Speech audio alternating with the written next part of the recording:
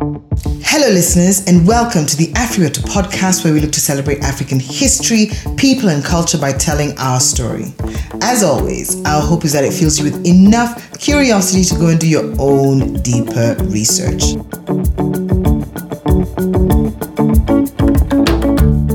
Karibuni to any new listeners to the AfriWetu world. We invite you to check out previous AfriWetu episodes, which can be found on this podcast platform. Thank you so much for tuning in. Today, we're headed to Southern Africa to explore the Lundu Kingdom, and this is part 1. A shout out to my Southern Africans out there. AfriWetu has landed on your borders. Before we begin, a very quick reminder, please remember to visit us on our socials. Our handle is @AfriWetu, where we shall be putting up interesting facts, stories, updates, and links should you wish for any further study for all you lovely people. But for now, just sit back and enjoy the journey.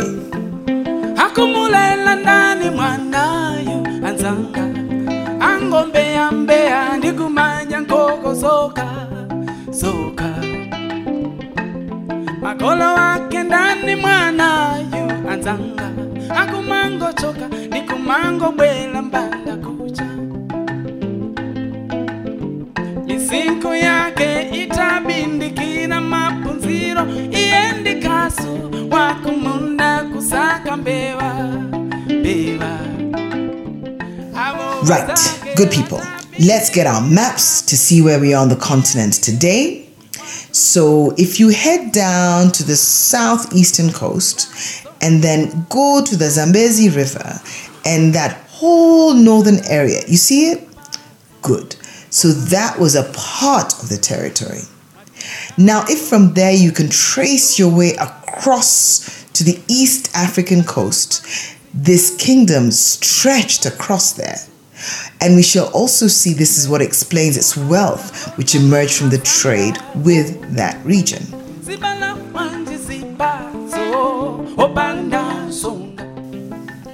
So a little bit of background.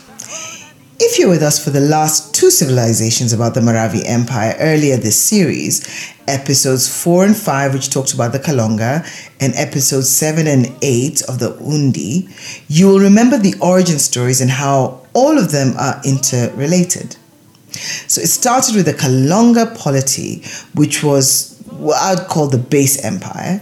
Then you had the Undi that stemmed from what was an internal power struggle, which resulted in his leaving his home together with a number of his kin from the Firi royal clan to find a new base. And now let's just pause for a few minutes to retell this origin of the Lundu origin for those who are playing catch up, and just to give a little bit of context for today's civilization.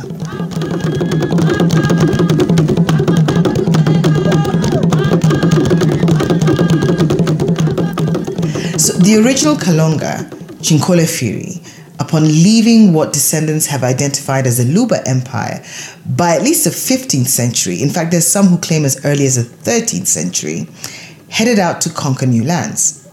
Whilst on this migration, he died and was succeeded by his nephew from the matrilineal line, which was the mode of succession. This new Kalonga then took up the mantle and got his people to Mankamba, which became one of the major cities, the capital actually, and the base from which the Maravi Empire then expanded. In the course of the empire's growth, there were breakaways in the form of nobles leaving to set up their own polities and kingdoms. The 2 AfriWetu has interest in were the Undi, covered earlier this year as I mentioned, and Kafwiti, who shall hear more about in a few. As it was from here that the Lundu civilization, the latter, the Kafwiti, it came from and emerged as a dominant power in the late 16th century. When one tells the story of the Lundu, a few things to note. The people are called the Manyanja, and there's a special mention of the Zimba, who play a very significant role in this history. And then there's a man called Muzura, which is a name to remember. These last 2 we shall unpack in part 2, but I thought it'd be good to share it now. There are layers upon layers upon layers when it comes to these linked civilizations. So I do hope that, unlike me, you will not get very confused. So, we're all together now, yeah? As we head into the origin story. Well, the origin from the origin story. So, going to that, if you go back to the first of the Maravi episodes, AfriWetu did cover some aspects of this, and we did speak of the infamous exits. So this is more like a refresher with a few added bits in between. So the story of the Lundu, as we've said, goes back to the story of Kafwiti. Lundu was he was one of the Kalonga's kinsmen and a man of noble Firi birth. He was forced to exit Manghamba, his home, due to internal succession disputes. And in his case, he was the target of a successful negative propaganda campaign.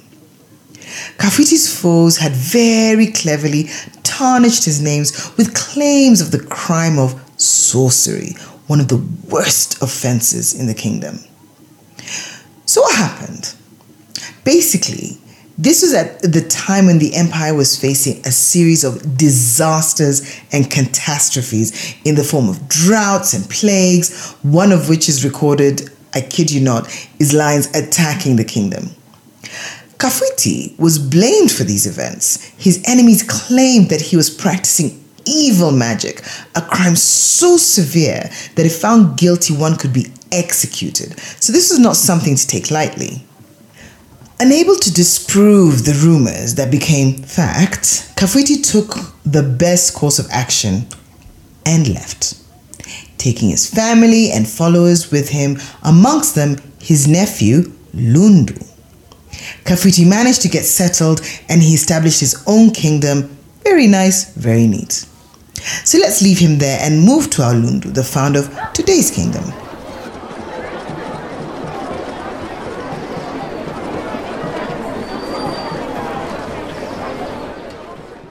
Lundu decided to leave his kinsmen and set up on his own, taking with him his own followers, including the all-important rain callers. He was ambitious in his quest, leaving around 1500s and arriving and then setting up his capital at Mbewe wa Mitego. We will see later how he and his descendants continue to grow and expand this kingdom later on in the show, which also included swallowing up Kafwiti's kingdom, his own uncle, into his kingdom and thus becoming the dominant power, one that threatened the Kalonga, with whom there were occasional military conflicts. And with that in mind, I think now is a great time to move and look at this expansion briefly. The real stuff comes when you look at the military in part 2.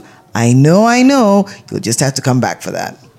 Anyway, Lundu, having established his central base, then progressed to centralizing power as he set up on his mission of expansion. He was by all accounts very successful, and his kingdom grew through the military campaigns, becoming powerful in the region. Lundu controlled a significant part of the north of the Lower Zambezi, which boosted the trade for the kingdom to the detriment, or so it seemed, to the Kalonga, who himself controlled the southern part of the Zambezi and east of Lake Malawi.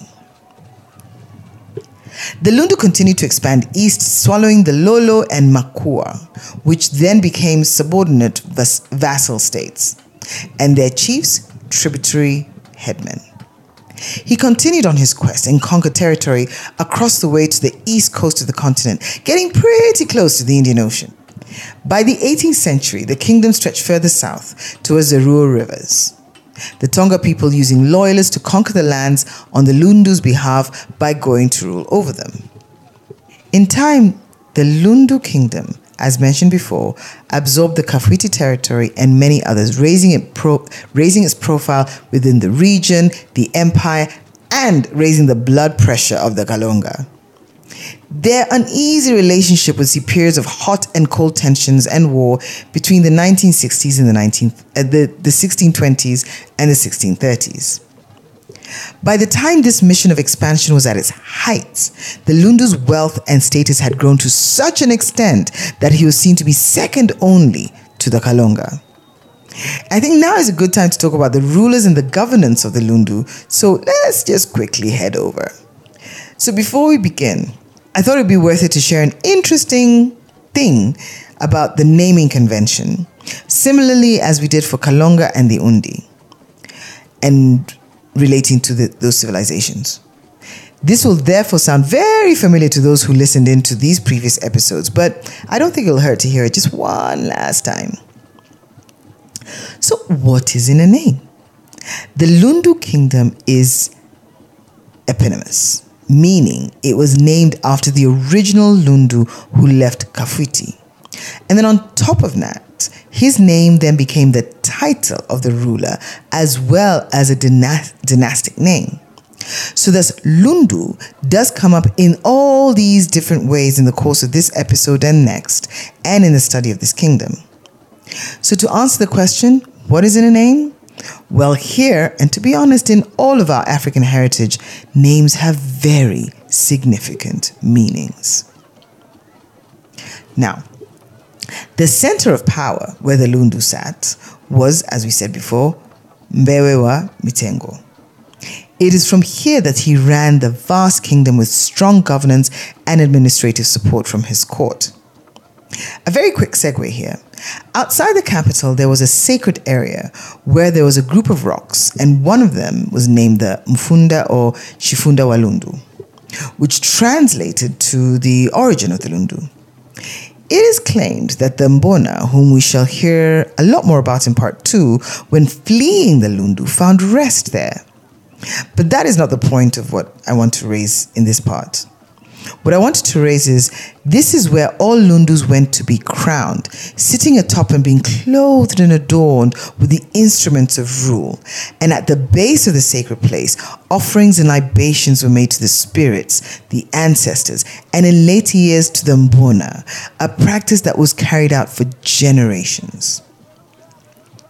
After being crowned, the Lundu then had access to a formidable military, both internally with the support of the Saupa, who were the loyal army commanders leading the troops across the kingdoms, to external armies, and here we speak mainly of the Zimba soldiers.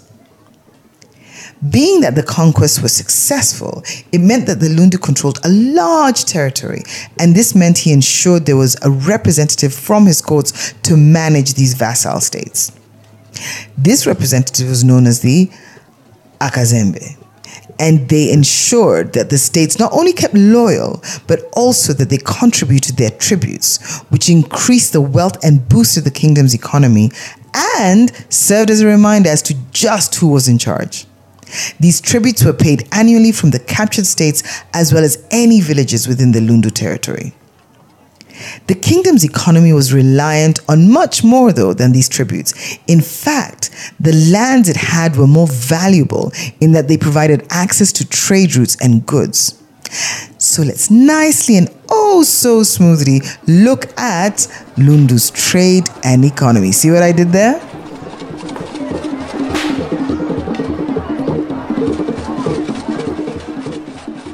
So, the location of the kingdom and the territory under its control was the real big money maker. It lay strategically across the lucrative trade routes from inland and the coast. It not only used this to become a huge trading hub, but also used it to trade in its own goods and services with merchants from all sides. The key trading partners included the big players like the Yao from about the 18th century and the Arabs and even the Kalonga. The latter, in a much more roundabout way, he mostly used the routes controlled by the Lundu to get their ivory and other goods across to the eastern coastline. The kingdom had access to mines that produced copper, iron ore, and gold. These metals in themselves were worth a great deal both then and now.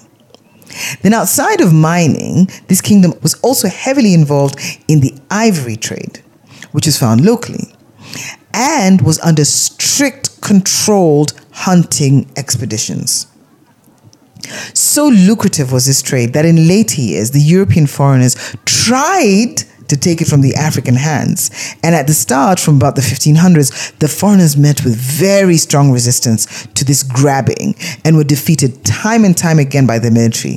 And to drive home the point, they found that even where they had made headway and gained influence, the military sacked these areas. Now, moving from elephants to another great source of wealth, salt. Salt was big business on the continent. Listeners may remember from our previous AfriWetu journeys to the ancestors in the west and northwest, right? Well, it was the same here in the southeastern shores. Well, south central eastern shores. In this case, having proximity to the salt mines and deposits, which the kingdom then leveraged and were able to get into the lucrative trade. And then, internally, the land was fertile and agriculture was a key thing, having as it did both wet and dry land suitable for a vast array of produce. So on the one end, the kingdom grew cotton, which it then traded as a crop or in the form of a finished good, such as the famed Manchila Mashira cloth, which was specially woven by the Manyanja. On the other side of the kingdom, in the wetlands, there was an abundance of rice, which was also traded. And this brings in an interesting aspect of the kingdom, which leads us to looking at society, basically in terms of migrations during the drought seasons, from one end of the kingdom to the next.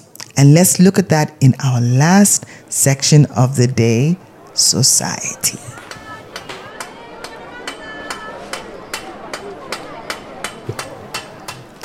The Lundu kingdom's people called themselves, as we've said before, the Manyanja, as we've heard. The term itself means one of two things that AfriWetu found. Either it relates to the people, to being the people of the Nyanja, a water body like the lake or a river, or the people of Nganjo, an iron smelting furnace. The latter is more likely to be the reason, but as always, AfriWetu leans on the descendants of these civilizations to share their views of the name and its origins. Please do so on any of our platforms so we can share with the AfriWetu. So Manyanja are a matrilineal society, which is pretty much the norm in this community and around the area. This norm was practiced across all the different levels of society, from the general public right up to the nobility. And how this looked in real life was in a number of ways. The first to highlight is that of succession in noble circles. It would actually be the son of the Lundu's sister, his nephew, who would be selected as the next ruler. His own son was not considered to be in line, and this was a case across all forms of rule, including the chiefs, for example. And then in the governance structure, women would be found to be in the higher levels of political leadership, and not as some kind of equality drive, but actually part of the norm. Then when it came to the general public, the story, well, to me, gets even more interesting in how it's played out. So let's start with from marriage. So, on marriage, the cultural norm was that on getting married, the husband would move to his wife's village. He would retain land in his own home, but for all intents and purposes, he moved into what was a village that was centered around his wife's mother, aunts, sisters, nieces, whose own husbands had also moved there. This was acceptable as in their own homes, the setup was pretty much the same, i.e., where the husband came from. The authority of the matrilineal line went on even deeper, as a woman's kin, her father, uncle's brother, would be the primary father figure's authority and have guardianship over her son. It was from her side that the boy would turn to from a young child into adulthood and the rites of passage, including getting married and paying dowry. The father himself would not have a great deal of authority in this case, but he would for his own nephews and nieces from his own maternal side. These villages, which were led by headmen or chiefs, tended to operate on a communal basis at their core, something that is not uncommon in the majority of African societies. This then evolved within this space in terms of how land was distributed and shared. Land was distributed to different families to live in and cultivate. And if the family moved and the land was left untouched for a significant period of time, it would revert back to the community and it would be eligible to be redistributed. Question: does this sound familiar to any of you AfriWetu from your own communities? Please hit us up and let us know. There was a function of society when men would commune to discuss the politics of the day, the issues of the day, and all other things that related to their villages. In later years, this was known as Bwalo, the meeting place, which when business was done turned into a place of socialization and basically fun times. As in every society, there were those who were at the bottom of the pyramid. And looking at them then links us back, in case you thought it was forgotten, to what was highlighted at the end of the last section, where we spoke of the impact of agriculture, basically the seasons of drought and migrations across the region. So let's finish the thought. The kingdom's climate meant that during the drought periods especially, there would be an influx of migrants from the neighboring area who would come to find work in Lundu. They came as farmhands or domestic workers. Lundu's landscape was such that in that period, it was able to flourish and take advantage of the dry lands where the people grew and harvested commercial goods such as cotton. So those who migrated during the seasons of hardship in their lands came and worked the lands to make their money and then went back home at the end of the season. Then there were other laborers, those who did not have the same level of freedom, to be fair. They tended to be servants who had been captured during a military campaign, others who were fugitives from war, and others who were sold into labor as payment for a debt, and others still who had the misfortune of being born into it. What has been clear, though, is that the Lundu General Society has a very interesting mix of people and cultures. This, however, did not seem to dilute their religious beliefs the same way it also didn't dilute their cultural matrilineal society. I think that's a nice place to end part 1. So let's just stop here. And as we wind up part 1, let's see what else was going on in the world before we bring it home.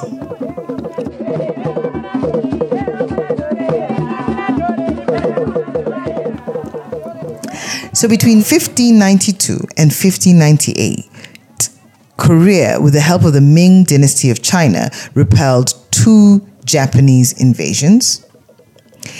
In 1605, the king of Goa, a kingdom in South Sulawesi, which is in Indonesia, converted to Islam.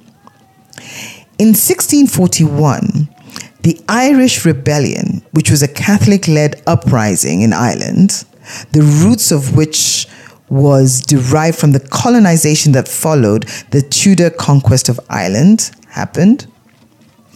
In 1680, the Pueblo Revolt drove the Spanish out of New Mexico, and they did so until 1692.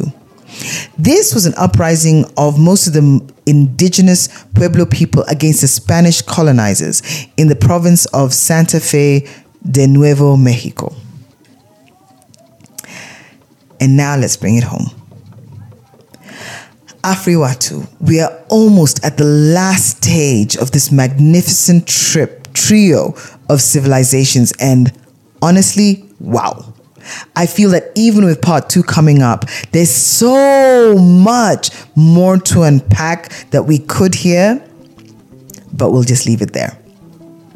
The interplay between the Kalonga, Undi, Lundu has been one that till now are so many new and exciting things that are discovered each and every time. And what I personally love is that there's never an end.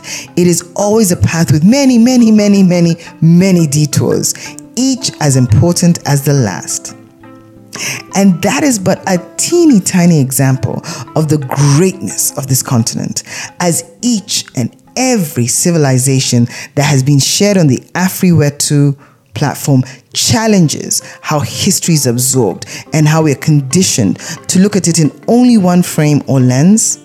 But these particular ancestors really helped in challenging that, and it has been such an eye-opening experience. I know I say that every time, and every single time is true. I do hope that you've enjoyed this journey as much as I have, and I hope that it gets you to do your own deeper research. And until next time, Mubarikiwe.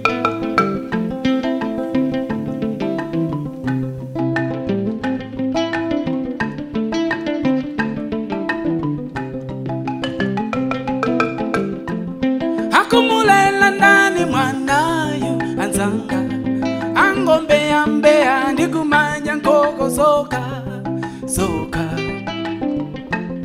makolo wake ndani mwanayu anzanga akumango choka ndikumango bwela mbanda